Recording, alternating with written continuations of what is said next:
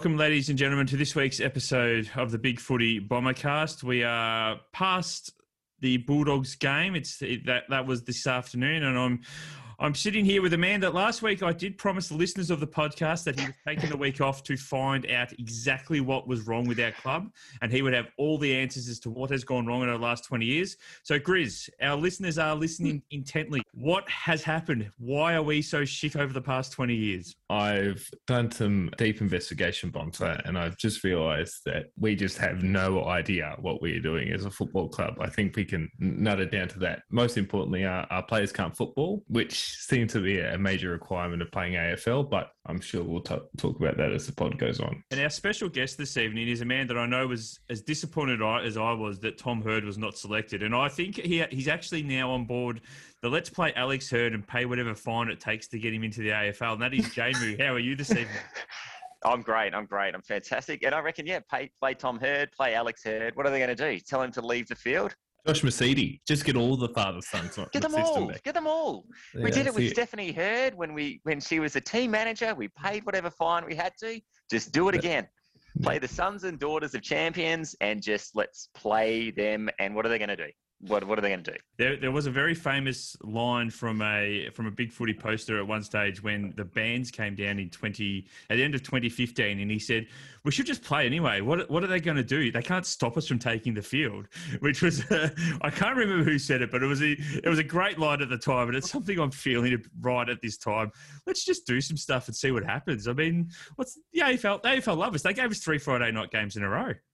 They owe us. We paid the fine in advance, the $2 million, and whoever said it was a genius. And I think just play them, play all of the Herds, bring them all in, bring the Mercedes, there's an Alessio floating around somewhere as well. Just play them all. We'll pay the fine. What are they going to do? They're not going to stop us. But of course, we did have a game today, Grizz, and I'll let you. And look, I'll be honest. I'll do what I think is a very Essendon thing to do right now, and I'll handball the opening review of the game to you and tell us what your thoughts were. As I received this handball, I look around, about to get flattened by 4 incoming Bulldogs who were just waiting for that hospital hand pass. And Grizz is not ready to do a review of the game. No, at all. No, I feel like I'm somewhat ready. Look, I did manage to watch last week as well, and it's sort of been a very familiar tone, I think, for the last month, in that, our contest stats are pretty good. It's just we didn't work hard enough around the ground. We didn't chase hard enough. Our spread, both offensively and defensively, was horrendous. I don't know if it's just a conscious thing that we don't know what to do when an opposition switches the ball once in their back half. We act like every time it happens, it's like we've never seen a team do it before and they don't know how to defend it. It's quite remarkable. But look, coming into this year, we're always going to be a better team than us, but on form, they haven't been. They've been pretty average to start the year, but they made us look second rate. They just sort of spread better than us. They worked harder. We thought dropping Dylan Shield to the sub would hopefully spur something, but with the exception of Zach Merritt, who is only 2 weeks back from a syndesmosis, we really weren't chasing much in defence. So it left our defenders isolated once again, and with the exception of probably Peter Wright and Nick Martin, there weren't a lot of positives to take out of today, I didn't think. Yeah, Peter Wright was a positive, but I know, look, I'm going to be a little bit harsh here, but 2 of the goals he did kick sort of did come in junk time. So he presented hard, and the midfield certainly didn't deliver great to him. I don't know. That to me, and as I said, I know I'm being harsh, but it does feel like a reach to say he's a positive, even though he did kick 4 goals. But I mean, I'm pretty flat about the club at the moment. So, I'm looking at any positive with the half glass full approach. Really, there's not a lot of happiness coming out of me towards the Essendon Football Club at this point in time. Like I said, Nick Martin continues to show that we haven't quite Essingtoned him just yet. We're on our way. But, for someone that's 4 or 5 games into his career, he's very composed. He still works really hard. I thought, Zach accumulated some stats, but I do think he did try defensively. He did pop up in our back 50 quite a lot, trying to provide an extra number. And the fact that he's his second week back from a syndesmosis and he's already our hardest working midfielder is either a really good or a really bad thing. We're looking at you then, Jamie. Great. So I think two things, Grizz. I think you're showing off now that you've said Syndemousis twice and you've nailed the pronunciation. So that's noted. But I think, and Nick Martin, he was the only reason I didn't turn the television off and walk away. He's fantastic. I reckon he's one of the very few shining lights in terms of just a player who tries. And Durham as well. He's another one who just tries and is hard at the ball. But the thing that annoyed me a bit about Zach Merritt's game is a couple of times he did a tackle. And, that's great that our midfield leaders are actually trying to do a tackle. But his arm slipped up a little bit. The opposition player dropped his knees and he just grazed the chin of the opposition. And they called a high free kick against him. And you could just kind of tell that, okay, he's not going to do any more tackles anymore. That's kind of him done. But watching the game today, it's like we're trying to replicate training drills that we've done during the week. And we look somewhat perturbed that there's actually opposition team, opposing us while we're doing it. And it kind of just annoys us that we can't just do the little dinky hand passes in a star of 5 while someone's trying to get the ball off us. I did laugh because somebody said to me that Nick Martin is is definitely one of our best players at the moment, but you can see that he hasn't been in the Essendon system very long because he still knows what to do. He still knows how to move the ball forward when he gets the ball into his hands. But just on Zach and Darcy, and look, Darcy again had another. He had another lot of stats today, I suppose, is the way of putting it. Zach had 36, Darcy had 32. But Zach had 27 handballs and Darcy had 19. I mean, if you're going to... Surely the ratio has to be the other way around. Surely you want to have more kicks than handballs. And I thought Shield was okay once he came on. His first 30 or 40 seconds, I think he had about 5 touches and laid a couple of tackles. So he looked like he really wanted to make a statement when he came on. But then obviously, it was pretty hard to keep that sort of pace up. But it's interesting with Parrish because there was a stage there today where Parrish blazed away going to the forward 50. It was then turned over. It went back up the other end. He then was on the end of a kick that he should have marked at the defensive 50. He dropped it. It turned over. And the Bulldogs kicked a goal. And someone made the point that, if Dylan Shield had done that, our board would have absolutely erupted. It would have been pages and pages of just howling about Dylan Shield. But Darcy did it, so we sort of let him off a little bit. I mean, it was a little bit of a, that wasn't a great passage for Darcy, but we didn't really focus on that, I suppose, as supporters. And it does sort of raise the question that maybe someone like a Darcy Parrish needs a real rocket because the reaction to him doing something poor at the moment is sort of offset by the fact that, well, he's still getting his 30 odd touches, but are him and Zach doing a lot with those 30 touches at the moment? I found myself turning into the old man at the footy who, after a couple of chains of handballs, I find myself just yelling out, just kick the thing, just kick the thing.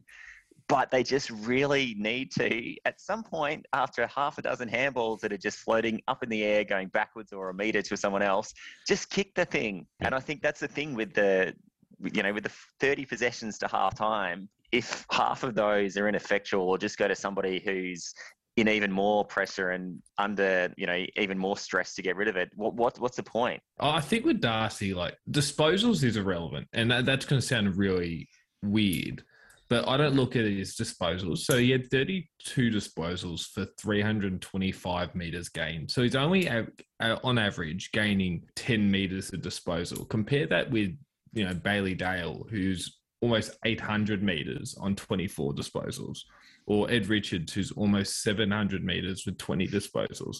They're just, and I know they're half-back, so, their whole shtick is kicking and running the football, but it just goes to show that you don't get a lot of bang for your buck with Darcy and Zach at the moment, and probably even Dylan Shield when you think about it. Jai Caldwell hardly got the ball to 3/4 time. And we want to talk about poor efforts. There was one passage, I think it was in the third quarter, where Caldwell and Treloar started sort of side by side at a stoppage at half back. Treloar took off and basically got the ball and took 4 bounces. And then they panned out on the replay and Jai Caldwell standing at half back.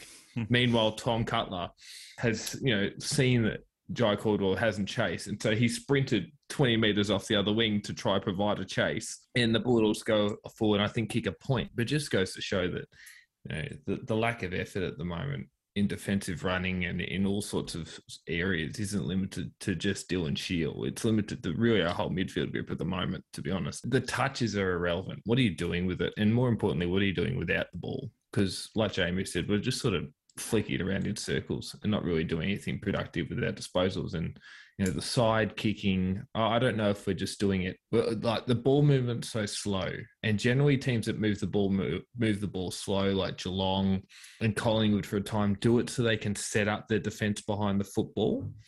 But we're moving the ball slow and not setting ourselves up behind the football, because we're turning it over and just getting absolutely crucified on the way back. So what are we even doing? It's just bizarre.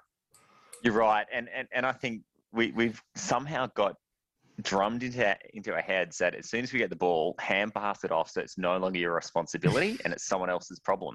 And that's what it is. And you see the opposition players, they'll get the ball, go to run, look sideways and forward to see if someone's running past, and go to take a bounce. We get the ball, we actually raise our right arm to go for a hand pass, and we'll run ready to dish it off on a hand pass rather than run looking to kick it to somebody. It's our first and only instinct is to get the ball and get it off, hand pass it to someone so it's no longer our problem as quickly as we possibly can. It's awful. It is. But Chris, I do want to throw something at you, because it was something that I heard Ross Lyon say on the radio, which I thought was a very interesting point. He did say today that he thought our midfielders were pushing back, but he thought they were pushing back too deep on the counter. He said at some point the midfield has to back the defenders in to do their job. So his point was that was part of the reason that they were able to transfer the ball so quickly, and teams have been able to do that against, is because the spots where our midfielders meant to be up on the wings, the halfback, the wing, that sort of area, they're not there. They're inside our defensive 50. And so teams are just strolling forward because there's nobody in that zone. So he actually thinks that we're potentially setting our zone up far too deep. But yeah, I mean, is that something you've noticed, or do you think maybe Ross is just trying to create something where there's nothing? So it depends where the turnover and the transition is coming from. I still think our ability to let teams stroll off halfback or our half forward line through the middle of the field, like your midfielders aren't getting deep then. They're just caught on the hop. And that's the example I brought up with Joe Caldwell. In the terms of repeat entries, yeah, you're probably right. There were multiple times where Zach Merritt found himself basically at fullback trying to find the ball and provide an outnumber with Jordan Ridley, who I actually think talking about positive, did a decent job on Aaron Norton, probably. But it depends where the turnover's from. And that's what I was saying more. When we turn it over coming out of halfback, yeah, we probably are caught too deep, but we're probably turning it over because all our defenders are on the last line and there's no one up there to provide sort of a contest. But yeah, look, again, when you play such a slow way out, and when we do get control of the football in a mark, we're so slow to make a decision. You do that to try to set your defence up behind the football. And it just seems like we have no idea. And I said it before, but it's like we've never seen a team switch the footy before. Because every time it happens, they always have 2 or 3 players out. It's like, how have we not figured this out in 6 rounds? Anyway, but it's just unbelievable. I don't know. Like, look, I'll be honest. There's only so many ways we can skin this cat and say that that Essendon struggled today and the ball movement was slow. So instead of focusing on what's already happened, let's turn to next week's game, which is of course against Hawthorn. Now I don't know about either of you two. We'll start with you, Jamie. But just for me, I hate Hawthorn, I think, more than any other club. I know that we have our rivals with Collingwood, with Carlton, and the rest. And look, for other people, they're the bigger rivals. But I mean, I've got some family members and friends who support those, so I'm probably a little bit softer on them than other Essendon fans. But Hawthorn they just grind my gears, and it was absolute hell that during our time with WADA and all that rubbish that happened, in the mid 2010s, that Hawthorn were three-peating. I mean, that was just brutal for me. So, but yeah, I mean, what about you? Do you think Hawthorn's our biggest rival from your point of view, or is there somebody else out there that you hate more? Look, to be perfectly honest with you, I probably hate Essendon the most, and then Hawthorn would be a very close second. But you're right. Like, my formative years was in the 80s, where Hawthorn was always, an arch rival then, but it was a respectable arch rival, and it was a nice rival. But you're right. In the last 5-10 years, we've got nothing, and they've been awful and successful and arrogant, and it's been horrible. So yeah, I would like most to beat Hawthorn if it was at all possible. Unfortunately, I don't think it is. Having said that, I'm looking forward to getting excited during selection, and Thursday is my favourite time of the week when we look at the selection table and we say yes, we finally done some good decisions at the selection table. This is our week. This is our week, Bonds. This is our week. And then invariably we'll get let down. But yeah, I'm looking forward to Thursday's selection so that I can get amped up for the weekend. I reckon it's Hawthorn 1A, Carlton 1B. I don't really have any sort of strong feelings towards Collingwood and Richmond and those sorts of teams, to be honest. I think Carlton are probably a bit like us in that they've probably waited even longer for success than we have. But I think Hawthorn and Carlton are probably my two most hated football clubs. But yeah, Hawthorn's going to be no easy beat. They're playing good footy this year, and they play a really attacking style. And the way they move the ball by foot seems to be our Achilles heel. And we have a lot of Achilles heels at the moment, but one that we see quite often at the moment in terms of ability to switch the ball and use it by foot. So it's certainly going to be a tough match. And they gave Melbourne all they could handle on Saturday night, which, if you're pushing Melbourne to the limits like they were, you're a decent footy team. They're well drilled, and I think they're probably the better team, but I think the gap isn't so big that we're not a shot at least. It's going to be interesting to see us play Hawthorn because it really is. I mean, they have a very contrasting style to us. So for example, we overuse the ball a lot. We take a lot of possessions, but I don't think they do that anywhere near as much. So they actually used to be probably in the same position we are when Tom Mitchell and Jagger O'Meara were getting 30 plus touches every week, and then everyone else was sort of doing their piece. But if you actually look at it now, so Tom Mitchell's averaged 28 touches this season. And then after that, you've got James Sicily with 23. So they've actually only got 4 blokes, and John Newcomb's one, and Jath's the other one, 4 blokes averaging 20 or more touches. Whereas, then you look across at us, and we've got Zach with 35, Darcy with 34, Andrew McGrath at 24, Shield, Heppel, Martin, Caldwell. We all average 20 or more. So they, I think, tend to spread the ball around a bit more and be a bit more direct and use the ball sparingly, whereas we're a very heavy disposal side. So it's going to be very interesting, I think, to see how those two styles actually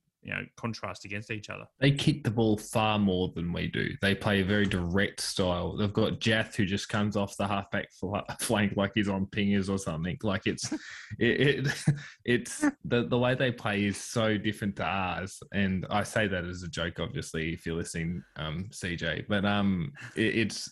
I have no doubt he's listening. That's sure. it. He's not going to remember. He's too all ping it up to recall tomorrow.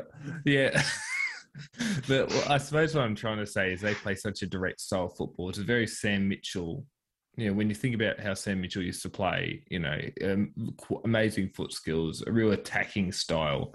And, they can get opened up on the backs on, the other side of the football, but I don't think we're nearly attacking enough to make sort of any use of that. So I think if we're going to win this game, it's going to be in the trenches, and it's going to be a complete ascendancy at clearances. It's probably what we're going to need to get the ball forward quickly and pin it in there and score quickly from that. I think the other thing with Hawthorn this year is they have had a number of probably lesser named players turn up in ways that, even their most optimistic of fans wouldn't have thought. And Dylan Moore's definitely one of those players. He's been exceptional so far this season as a half-forward link-up player because he gets down to the half-back line. He'll get his kick down there. But then, by the end of the passage of play, he's actually up the other end on the end of the thing he started down the half-back line. So it pains me to say they are a very well-drilled, as you said, Grizz, very well-drilled side right now. And I think they're going to be very difficult for us to beat. Mm-hmm. Oh, look, I'm nodding here like an idiot as though I watch other games of football and know how Hawthorn play, but I don't. I mean, watching the Bombers is like playing Elden Ring. It's not fun. It's not enjoyable. It's a massive grind. It's hard work, but damn it, I bought it. I made a commitment. I'm going to see it through to the end, but I'm not going to watch other teams play.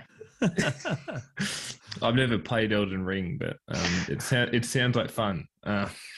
It's awful. It's awful. I mean, it was so bad watching the Bombers play. At about 3/4 time, I thought I'd much rather do anything else here, like stick kerosene-soaked bamboo skewers up my urethra, or go and play Elden Ring for a while. That's a fair old comparison.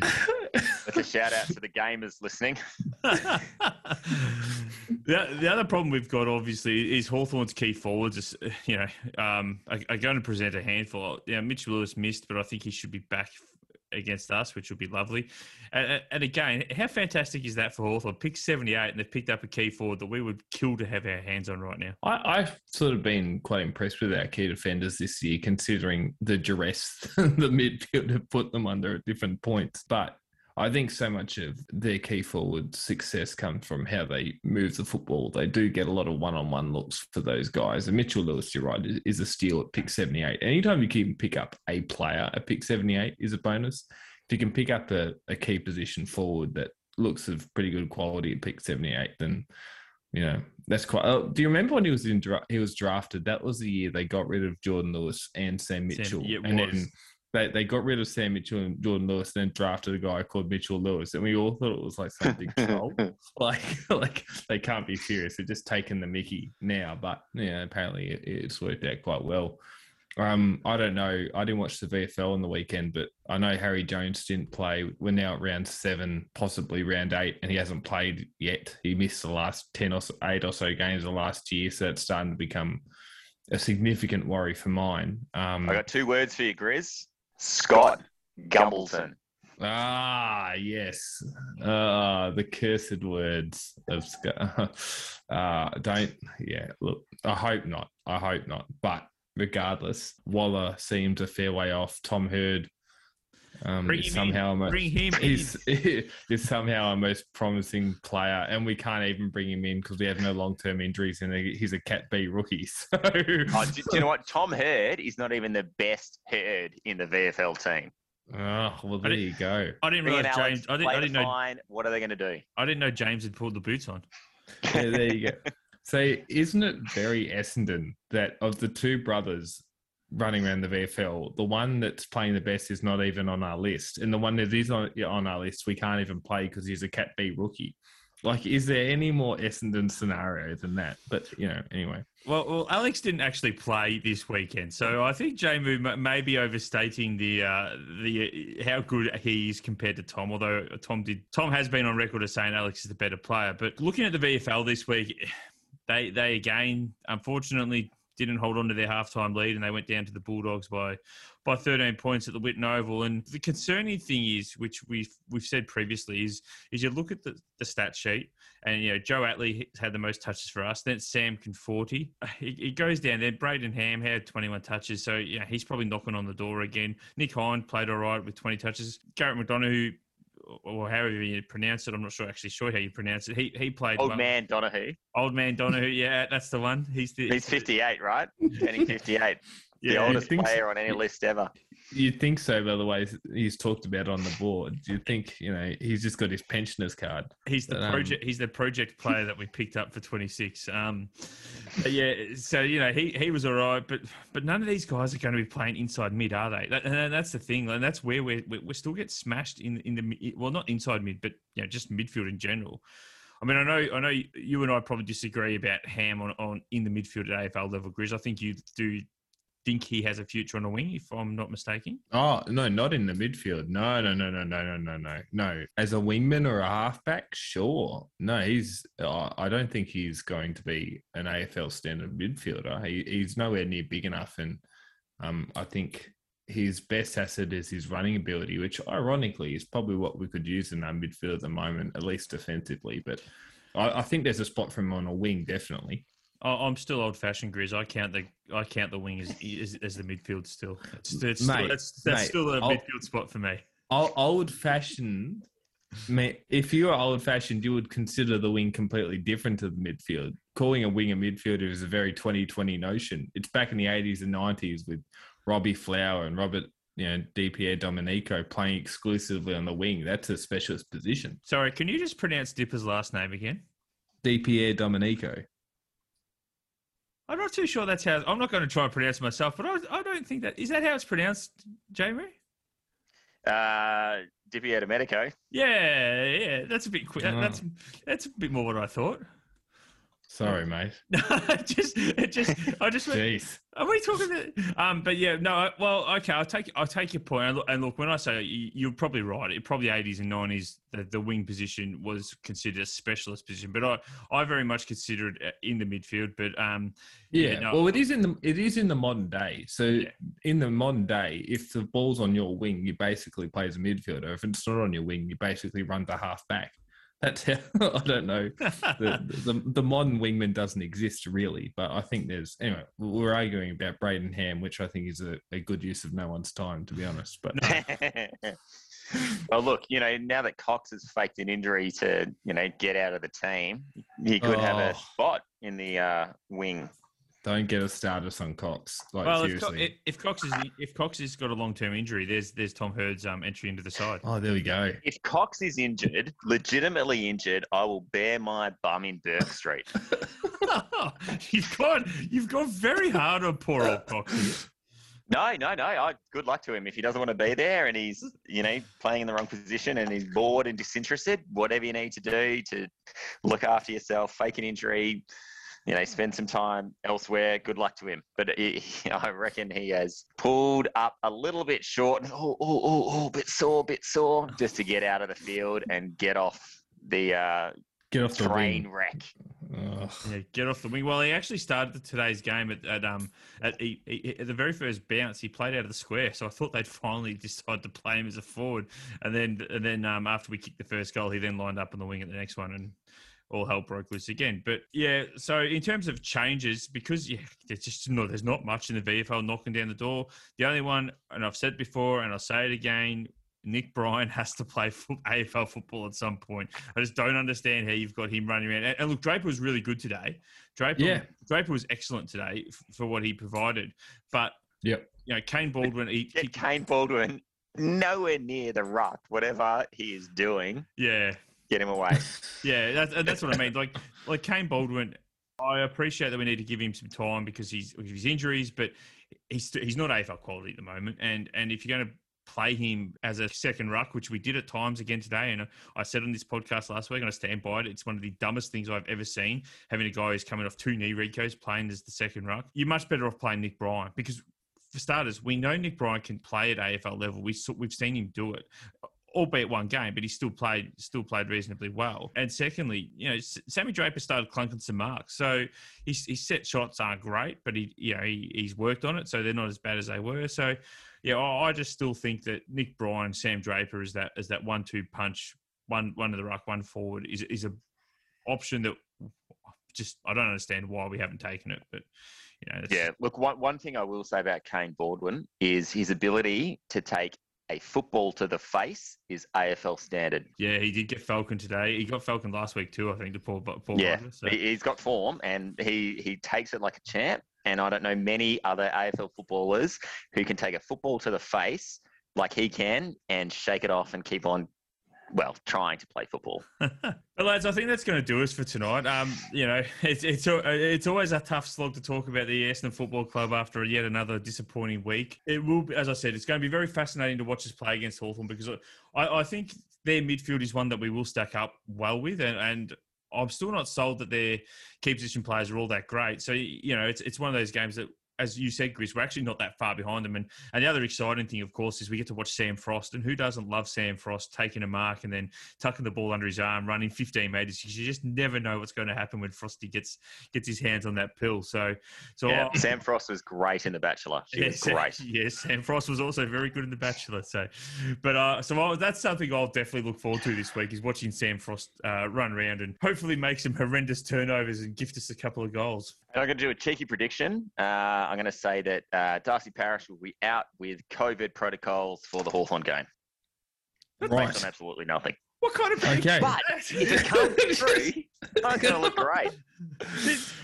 Darcy Parish, COVID protocols out for Hawthorn. Next minute, there's a news article about a man named Jamie who just went on, just sprayed something on Darcy Parish midweek.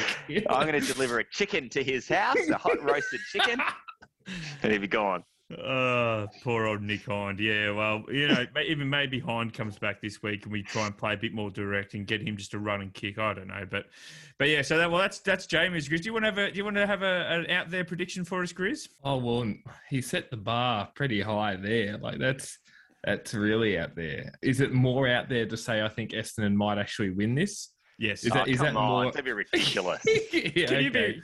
We're realistic on this podcast, Grizz. Oh, sorry. All right. Yeah. No. I think that I think Hawthorn will win. I think Peter Wright could kick 5. Ooh, I could get behind that. Yeah, actually, there was one today. I did see somebody had a small wager on Peter Wright to kick 5, and in the last quarter where he kicked 4 and then he let one go for Jakey Stringer, which he probably could have snaffled himself, done a Tom McDonald. So that bloke's probably not happy with Peter Wright right about now either.